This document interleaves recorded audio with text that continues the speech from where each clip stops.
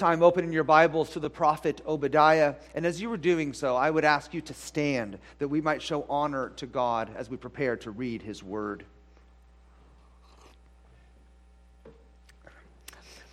We find ourselves still in the prophet Obadiah this morning, and we made it last week through verse 9. So we're going to focus our attention on verses 10 through 14. But I'm actually going to begin reading it in verse 1, just so that we can make sure we keep up with the context and the flow of what's happening in the prophet Obadiah. Let us give our attention now to the word of the Lord. The vision of Obadiah. Thus says the Lord God concerning Edom. We have heard a report from the Lord, and a messenger has been sent among the nations. Rise up, let us rise against her for battle. Behold, I will make you small among the nations. You shall be utterly despised. The pride of your heart has deceived you, you who live in the clefts of the rock, in your lofty dwelling, who say in your heart, who will bring me down to the ground? Though you soar aloft like the eagle, though your nest is set among the stars, from there I will bring you down, declares the Lord. If thieves came to you, if plunderers came by night, how you have been destroyed! Would they not steal only enough for themselves? If grape gatherers came to you, would they not leave gleanings? How Esau has been pillaged, her treasures sought out. All your allies have driven you to your border. Those at peace with you have deceived you. They have prevailed against you. Those who eat your bread have set a trap beneath you. You have no understanding. Will I not on that day, declares the Lord, destroy the wise men out of Edom and understanding out of Mount Esau? And your mighty men shall be dismayed, O Teman, so that every man from Mount Esau will be cut off by slaughter. Because of the violence done to your brother Jacob, shame shall cover you, and you shall be cut off forever. On that day that you stood aloof, on the day that strangers carried off his wealth and foreigners entered his gates and cast lots for Jerusalem, you were like one of them. But do not gloat over the day of your brother in the day of his misfortune. Do not rejoice over the people of Judah in the day of their ruin. Do not boast in the day of distress. Do not enter the gate of my people in the day of their calamity. Do not gloat over his disaster in the day of his calamity. Do not loot his wealth in the day of his calamity. Do not stand at the crossroads to cut off his fugitives. Do not hand over his survivors in the day of distress. And thus ends this reading of God's holy, inspired, and inerrant word. You may be seated. Not too long ago now, I read a story about Charles Colson, founder of Prison Fellowship. He was conducting a seminar in the Indiana State University, the Indiana State Prison. And after he'd finished speaking, one of the volunteers at that particular event, the man lingered. And he lingered so that he could speak with a prisoner who was on death row. This particular prisoner was a man named James Brewer, who had just recently become a Christian. The story goes that there was a plane waiting to take Colson to Indianapolis, where he in 2 hours was slated to have a meeting with the governor. Because of this tight schedule, Colson pressed the volunteer to hurry up. He hollered at the man, "We have to go." The volunteer responded, "Just a minute, please." Colson, already feeling agitated, fired back, "No, time's up. We've got to go." The volunteer protested once more, this time revealing his identity. "Please, please," he said, "this is very important. You see, I am Judge Clement. I sentenced this man to die, but now he is born again. He is my brother, and we want a minute to pray together." Colson froze, gripped by the scene that was unfolding before him. Think about it. Here were two men who couldn't be any more different. One was black, one was white. One was powerless, the other powerful. One condemned to die, the other, he who sealed his fate.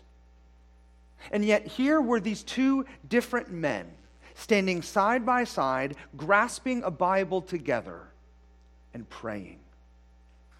You see, for all that divided them, and very much did divide them, for all that made them different, they were actually brothers. Now, I share that rather warm story with you because it stands in stark contrast with the cold picture that is painted in front of us this morning. To cut to the chase, the triune God has a problem with Edom. And Edom, you will remember, is Jacob's brother. And the problem was this: Edom had done violence to God's people. Edom had done violence to his brother. You see this in verse 10, don't you? Verse 10 is sort of like the headline. It announces the story. So what does the headline of verse 10 say? Because of the violence done to your brother Jacob, shame shall cover you, and you shall be cut off. Now, over the last couple of weeks, as you know, we've been exploring the prophet Obadiah, and we have seen how God has promised to judge Esau, to judge the Edomites. There's been no doubt about that. But now, this morning, we finally begin to see why. Why will the hammer of God's judgment fall upon Edom? Because, verse 10, the violence done to your brother. In other words, because Edom has treated Israel, his brother, God's people, because Edom has treated them so poorly, God will now bring his heavy hand upon them. Now, if you are wondering at this point how violent this violence was that Edom did to Jacob, the prophet really leaves little to the imagination. Just notice real quick at how Jerusalem's plight is spelled out. Jerusalem's wealth was, verse 11, carried off. That is to say, their 401ks evaporated. Their bank accounts defaulted. Their credit cards declined. We're told, middle of verse 11, that foreigners entered his gates and cast lots for Jerusalem. Imagine, everything was invaded and overrun. All that the people of God had worked for and built and invested in, it had all been destroyed or confiscated. If all that doesn't sound horrific enough, the prophet then employs a series of really just dreadful words that capture Jerusalem's demise. In verse 12, it is described as misfortune, ruin, and distress. Then in verse 13, the prophet says that it was a day of disaster. And then you'll notice in verse 13, 3 times a day of calamity, calamity, calamity. What you have to understand, church, is this whole thing is cast in the most dire of ways. This was hell on earth for the people of God, what Obadiah is referring to. And what he is referring to occurred in 586 BC, when Babylon sacked Jerusalem. The entire city was devastated. The people of God, they were deported from the promised land, carried off from what God had said he would give them. The very temple itself, which symbolized the presence of God, it had been destroyed. You see, that's the dark day that the prophet is speaking about. This is the dark day of judgment that fell upon the people of God. But here's the point not to be missed. While Babylon was the chief actor in all of this, they were not alone. Edom, too, had her hand in this. And that's what makes all of this so evil, so just utterly reprehensible from the prophet's perspective. Edom was Jacob's brother. They shared a crib together. And Edom treated Jacob this way. Now, I remind you of that for this reason.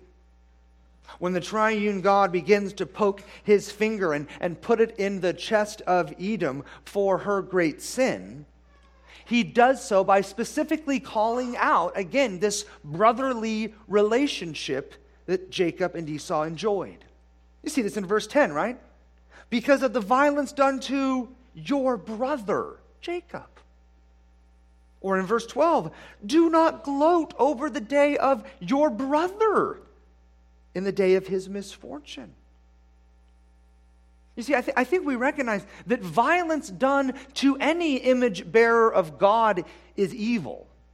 But it takes it to a whole new level when you do violence against your own family, which is what Edom has done here. So then what's the punishment that Edom will endure? When the gavel drops, what awaits them? Well, hear this. They will be covered and they will be cut off. Verse 10 again. Because of the violence done to your brother Jacob, shame shall what? Cover you, and you shall be cut off forever. Like when a high schooler is pantsed in the locker room and immediately covered in shame and just seeks to hide himself. So Edom will be covered in shame. Her head will be hung low. She will be utterly humiliated. But that's not all. On top of being covered, she will be cut off. You see the language there at the end of verse 10, don't you? It is ruthlessly strong. This nation, this people group, we are told, they will be exterminated for their great sin. The language says they will be cut off forever. I've asked you before, I'll ask you again. Have you ever met an Edomite? And the answer, of course, is no. Well, if verse 10 acts as the headline, then what follows in verses 11 through 14 is the article. It gives us the details. And one of the details that can't be missed is that Edom was not simply a passive observer in Jerusalem's destruction. I recognize that you might sort of get that impression, at least initially. Even this morning, I've already mentioned that it was Babylon who sacked God's people in 586. And that's true. Babylon had the big stick at the time. But don't make the mistake of thinking that Edom just sort of sat there with her arms crossed and did nothing. She too got her hands dirty. Verses 13 and 14 reveal this. Speaking against Edom, God says through his prophet, end of verse 13, "Do not enter the gate of my people. Do not loot his wealth." Verse 14, "Do not stand at the crossroads to cut off his fugitives. Do not hand over his survivors in the day of distress." You see, Edom too was sinning. To put it into something of a modern context, forgive me if you will, but it was as if Babylon was doing a drive-by on Israel. And while Babylon was driving the car, and while Babylon had their guns pointed out the window and they were shooting, well, Edom was in the back seat. And she too was unloading her rounds upon Jerusalem. This is also brought out there in verse 11. We read, "On the day that you stood aloof, on the day that strangers carried off his wealth and foreigners entered his gates and cast lots for Jerusalem." And in verse 11 there, the strangers and foreigners, that refers to Babylon. When that was happening, end of verse 11, you were like one of them. That is, you Edom, you were acting like Babylon, our enemy, when you should have been acting like Edom, our brother. Now, the utter heinousness of Edom's sin, his unbrotherliness, it is further revealed in a series of prohibitions, 8 to be precise. And these 8 prohibitions, they are more than apparent in Hebrew, and the ESV at least has done a really good job in translating this section so that we can see them in English. They do this by translating the beginning of all 8 of these prohibitions in the exact same way. They use 2 words. Do not. Do not. So you see it there at the beginning of verse 12. But do not. And then you see that same phrase repeated another 7 times throughout this section, don't you? Do not, do not, do not, do not. Now, real quick, these 8 prohibitions, they are obviously aimed at Edom. And when you and I read it, we might be tempted to sort of cast them in the future. It's sort of like, hey, do not do this. But the truth is, they have already done all of this, right? These do nots of verses 12, 13, and 14, they flesh out the violence of verse 10. So with these prohibitions, Edom is looking in the rearview mirror. It's already happened. And because of that, Edom is destined to doom. Now, like I said, there are 8, but you could just as easily combine a couple of them. So really, there are 3 main prohibitions here. Let me give them to you. Do not boast, do not trespass, and do not help. That's the warning. Do not boast, do not trespass, and do not help. And so we'll look at each one pretty briefly. And as we're going through, I'm going to try my best to make some connections for us as a congregation. When it comes to boasting, I'm getting that from verse 12 and then a line down in verse 13. So verse 12 says, "But do not gloat over the day of your brother in the day of his misfortune. Do not rejoice over the people of Judah in the day of their ruin. Do not boast in the day of his calamity." In the day of his distress, And then in the middle of verse 13, "Do not gloat over his disaster in the day of his calamity." So in those verses, you've got gloat, rejoice, boast, gloat, right? Do you see the attitude here? Do you see the boasting? Do you see the arrogance? Do you see the pride? And what we're supposed to see is that God loathes that whole thing. This is ugly to him. It is a stench in his very nostrils. And the reason for that is because boasting springs forth from a heart of pride, and pride is by definition hostile to the gospel. As the Puritan Andrew Jones put it, pride sets men in opposition against God. He says it this way: in other sins, men run away from God, but pride is coming against God. And Christians get like this all the time, don't we? We start wagging our fingers.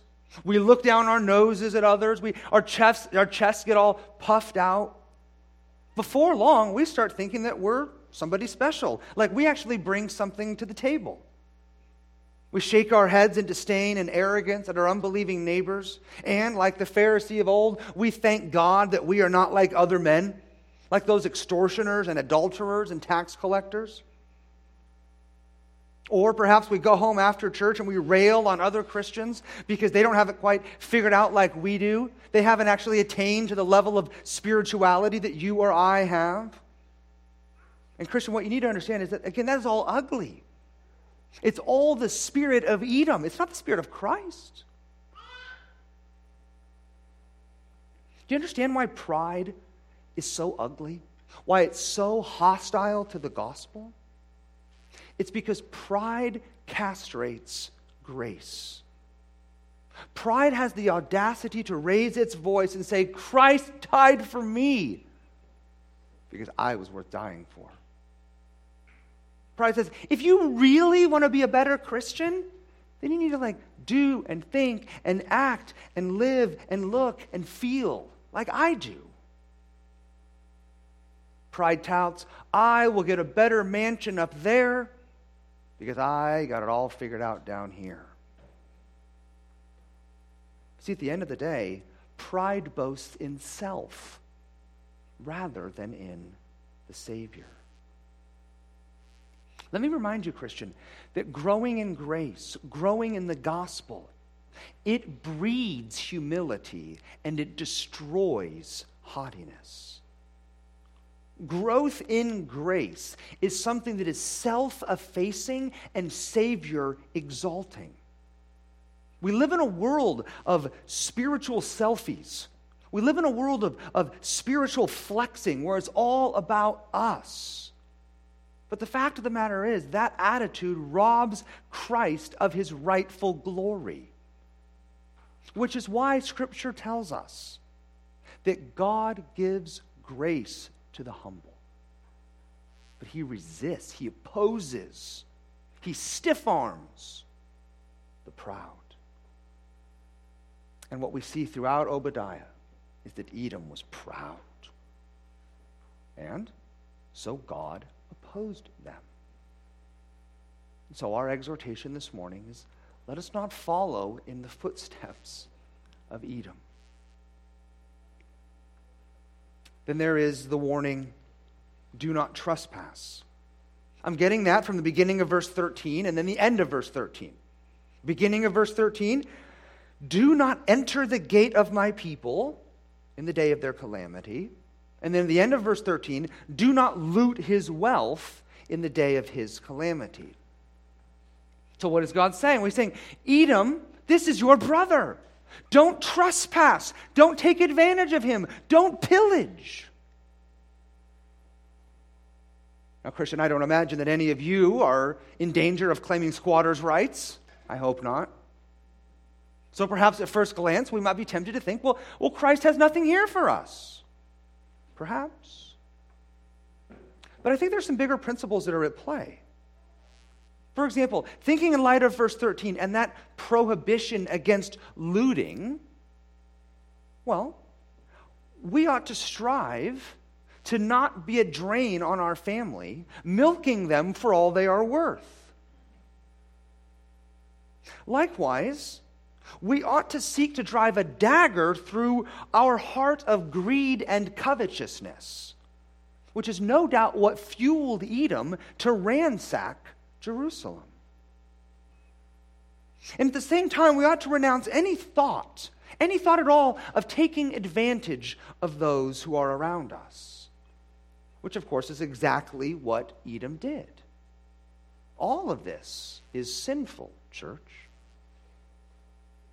Furthermore, as Christians, we should remember that rather than, returning to the language of verse 13, rather than entering the gates of our enemies, and rather than looting wealth, and rather than trespassing, instead, as Christians, we should seek to actually open our own gates.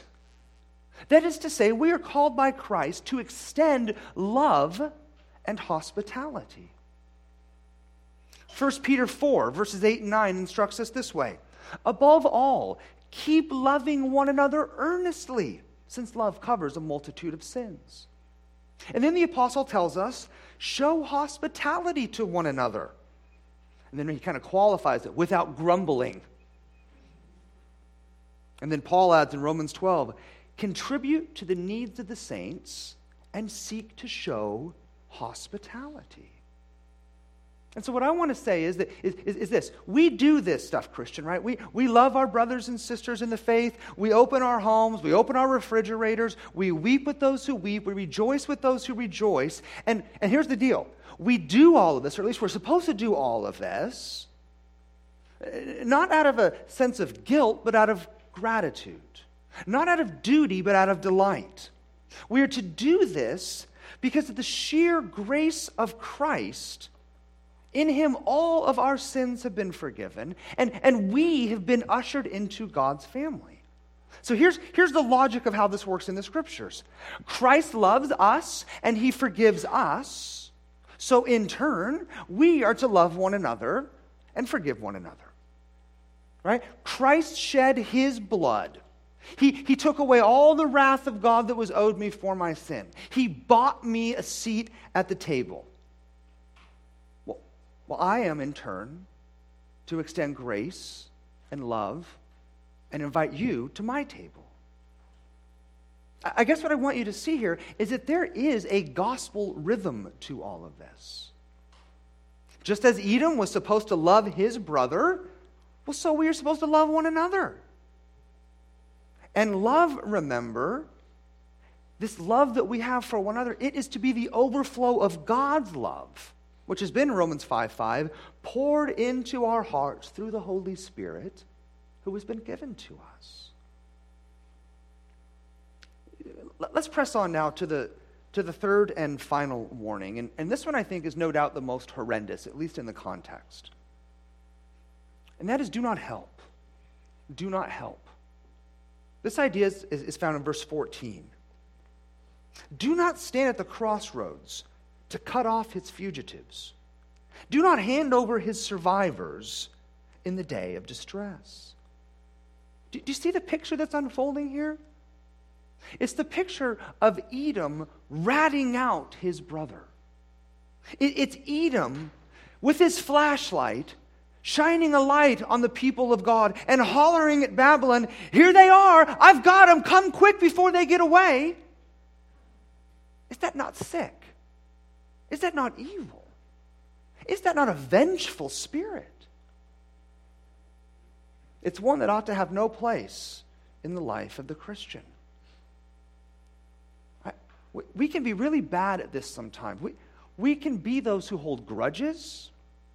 We can be those who plot revenge.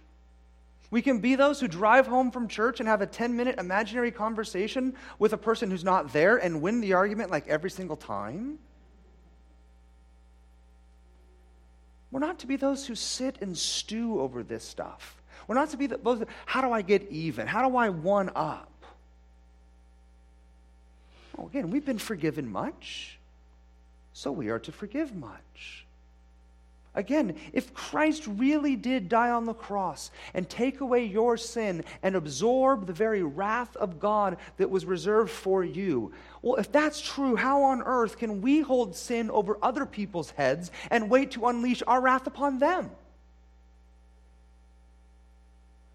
Remember what Paul told the Roman Christians about this? He said, "Beloved, never avenge yourselves, but leave it to the wrath of God. For it is written, 'Vengeance is mine, I will repay,' says the Lord." Don't make the mistake of thinking that you're judge and juror. You're not. God is. That is His department. And so we are to leave that up. We're to leave that in His hands. It is up to Him. Paul continues in that same section in Romans chapter 12. He says, "To the contrary, if your enemy is hungry, feed him. If he is thirsty, give him something to drink. For by doing so, you will heap burning coals on his head." And so the calling, of course, and you see this throughout Romans chapter 12, is that we are not to be a people who return evil for evil, but we are to return evil with good. And Christian, in the context of Romans 12, if that is true in terms of how we are to relate to our enemies, then how much more true is it in how we are to relate to one another, our brothers and sisters, those whom we love? You see, the tragic part about all of this, at least in Obadiah, in that context, is that Edom helped in his brother's ruin. But we are supposed to be those who help our brothers and sisters in their redemption. We're supposed to be an encouragement. We're supposed to bear with one another. We're supposed to love one another. We're supposed to forgive one another. Well, in light of these prohibitions, and not just the prohibitions, but really all we've seen from God's prophet this morning, allow me to conclude with 4 truths. 4 truths that we need to have our feet firmly planted on, especially as we seek to walk with Christ in these days. First, Obadiah teaches us that as Christians, we ought to expect suffering, persecution, and even betrayal. In other words, when the Edoms of the world show their teeth, as Christians, we should not be surprised. I think this is something that maybe most of us, dare I say all of us, go through. As new Christians, we sort of mistakenly think that if we would just repent of our sins, if we would just trust in Christ, then everything will automatically be good tomorrow. Sort of like, I had all these problems. There was all this drama before, but suddenly Jesus is overnight going to fix it all and it's all going to go away.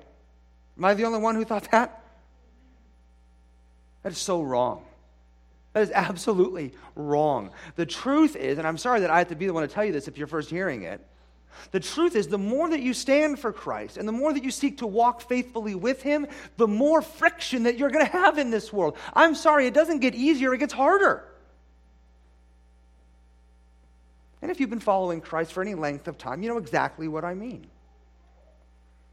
And as our society continues to plunge headlong further and further into secularism and paganism, we should only expect that sort of hostility to increase. It's not like it was in some of your days, where being a Christian was actually thought of as a virtue. in our current day and age, if you're like an actual Christian and you do what God's word says, then others might actually look at you with more than a little suspicion. But before we throw our hands up, remember, this is what our Lord told us. He said to us, remember, behold, I am sending you out as sheep in the midst of a green pasture. No, in the midst of wolves. And we all know what wolves do with sheep, right? Wolves don't buy sheep dinner. Wolves eat sheep for dinner. And our Lord continues in that same chapter. That's from Matthew chapter 10. He tells us, listen to these words. Brother will deliver brother over to death, and the father his child, and children will rise against parents. A person's enemies, Christ says, will be those of his own household. And you know what? Israel understood that. They lived it as soon as Edom came knocking at the front door. But here's the point, church. Don't think for a moment that we are immune to that. Rather shockingly, Paul warned the Ephesian elders of fierce wolves who would not spare the flock. But then he adds, and from among your own selves will arise men speaking twisted things. I think as Christians, we tend to sort of just assume that our only threat, the only place where danger comes is like out in the world. And there's truth to that. But you know what the overwhelming testimony of the New Testament is? It's not so much the world that you got to worry about. It's so-called brothers. It's even so-called pastors. Paul is talking to the Ephesians. He's talking to the pastors of the church, saying, from you guys, from you pastors, wolves are going to arise. Paul also tells the Philippians that not only is faith a gift given to Christians, but so is, strangely enough, suffering. He says in Philippians 1:29, for it has been granted to you, it has been gifted to you, that for the sake of Christ you should not only believe in him, that's great, but also suffer for his sake. So suffering, Scripture tells us, is a gift from God. And that's something that Peter picks up on. He admonishes us, remember, do not be surprised at the fiery trial when it comes upon you to test you, as though something strange were happening to you. It's as if Peter's saying, Christian, this isn't written in the fine print. This isn't tucked away down in some footnote somewhere. Christian, you ought not to be surprised at this stuff. Rather, you should expect it. You should expect suffering. You should expect persecution. You should expect betrayal. Demas's will turn away from Paul's. Judas's will betray Christ's. Edomites will do violence to Jacob. And Christian, the unbelieving world and even professing Christians will thrash you. That is the consistent picture of Scripture. And so don't think for a moment that we are immune to or exempt from any of this stuff. The truth is, this is our lot. This is our inheritance in this age. But eventually, by God's grace, it will give way to a much more glorious inheritance in the age to come. Think of our Lord. Think of the pattern that we see with him. The crown of thorns precedes the crown of glory. And the same is true for you and I. Second, Obadiah teaches us that as Christians, we should rest in God's sovereignty, Christ's love, and the Spirit's presence. In the face of Babylon and Edom and wicked evil, we as Christians have a soft pillow and a warm blanket. And that is because our Father rules this world. Christ loves us and has given himself up for us. And the Spirit has promised to forever dwell within us. regardless of who's knocking at the door. I wonder if you happen to remember what the Lord said to Moses back in the book of Exodus before all the fireworks started. In Exodus chapter 3, this is what God said. I have surely seen the affliction of my people who are in Egypt, and I have heard their cry because of their taskmasters. I know their sufferings. So God saw, and God heard, and God knew. Why is that important, you ask? Well, sometimes when we are really going through it, we sort of feel alone, don't we?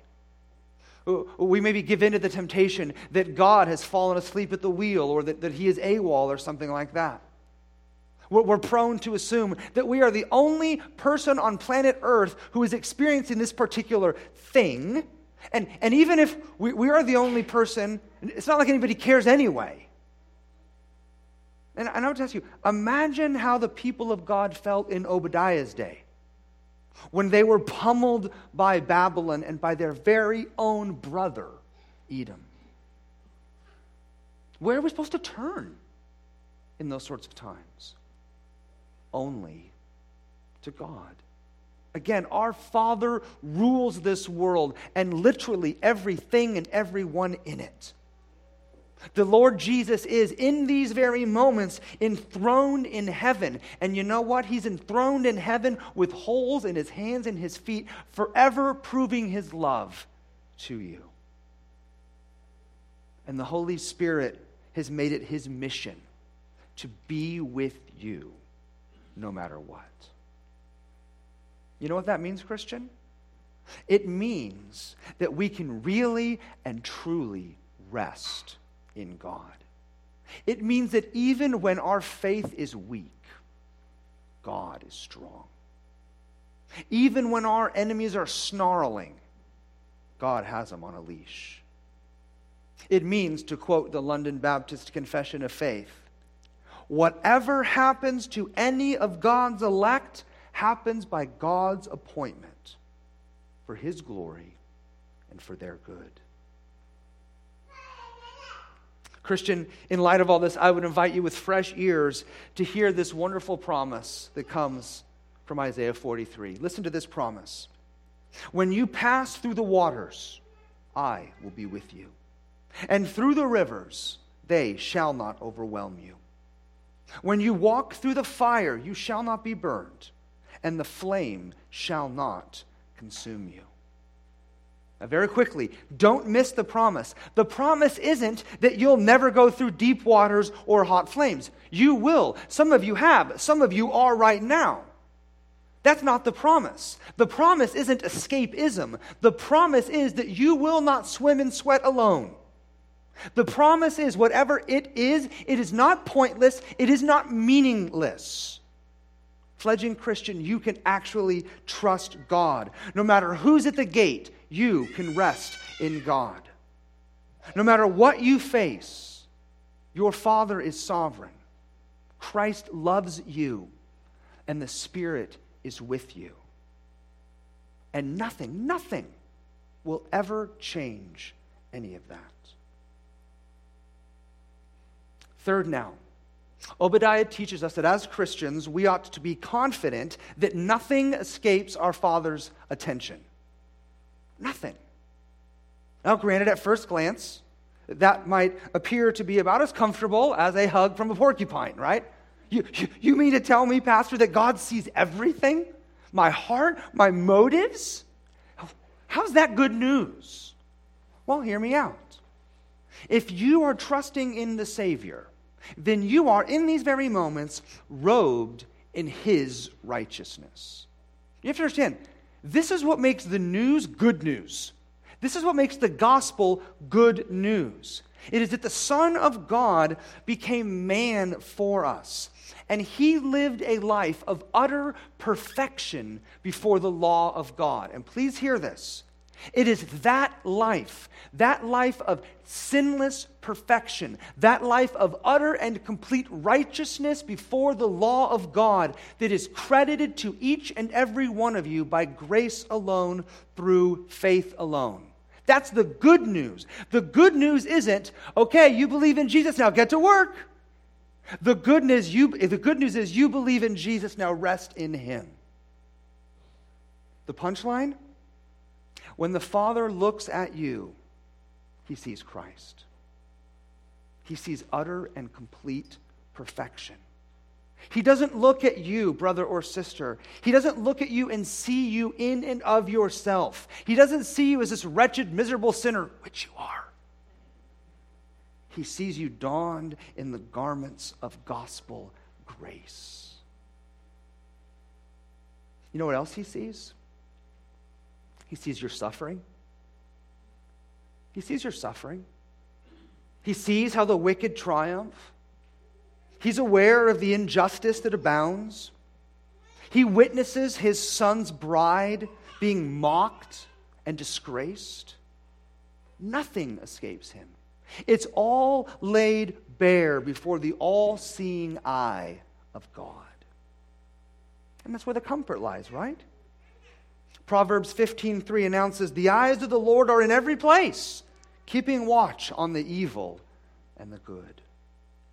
Christian, your Father sees it all. Let me put it this way. If the very hairs of your head are all numbered, and they are, then do you really think that God can somehow forget about you? About your hardships? About your struggles? Not a chance.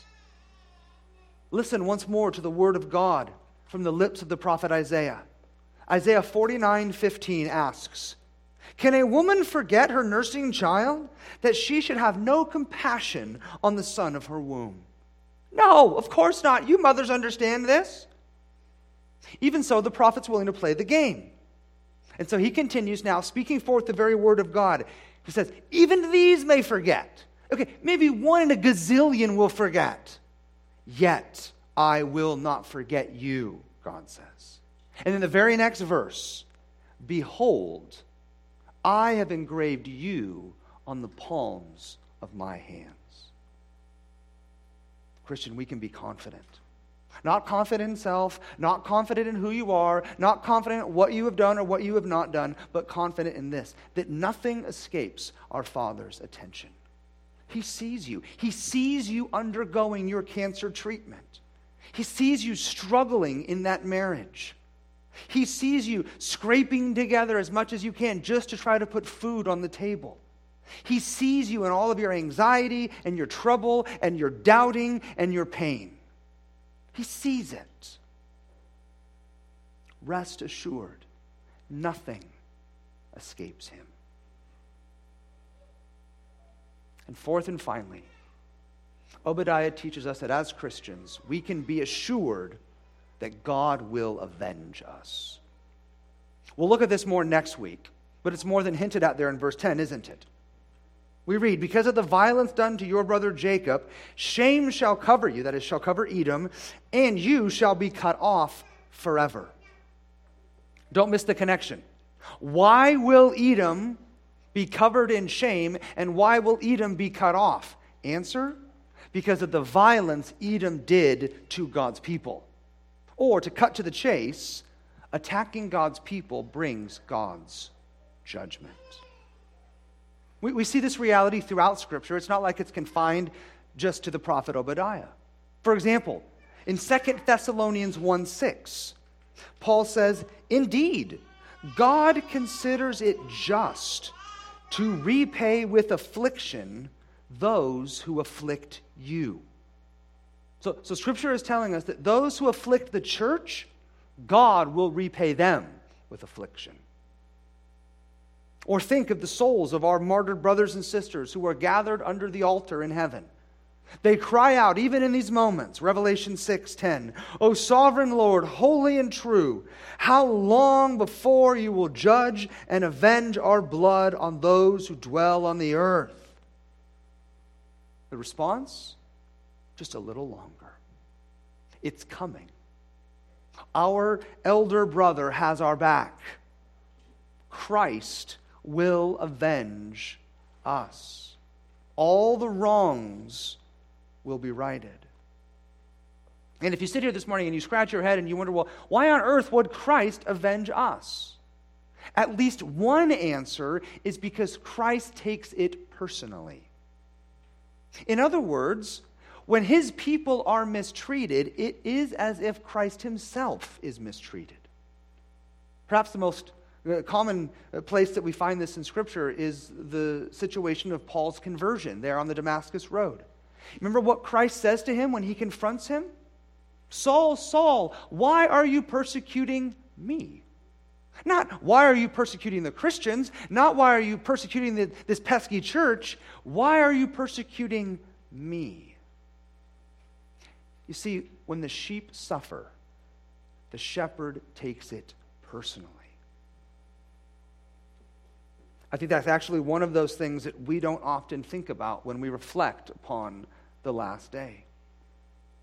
When Christ returns, it is not only a day of deliverance for us, it is at the same time a day of damnation for those who have refused to bow the knee to King Jesus. It is a day of utter damnation for those opponents and enemies of the church.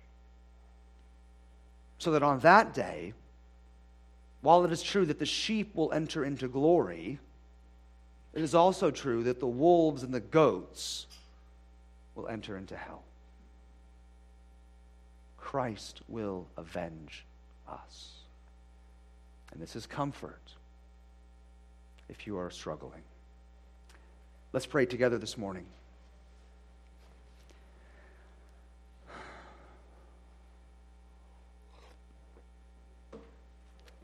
Our gracious Father in heaven, we pray that your Spirit would see fit to work through the proclamation of your word this morning.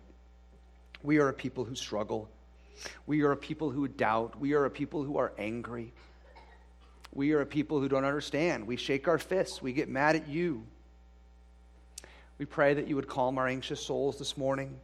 We pray that your word would do good for us. We pray that your Spirit would make Christ more real in our lives. We pray that you would cause love to overflow in our hearts, not just for you, but for one another. And we pray that as we prepare to come to the table this morning, that you would ready our hearts to receive from the hand of our Savior, the Lord Jesus Christ. It's in his name that we pray. Amen.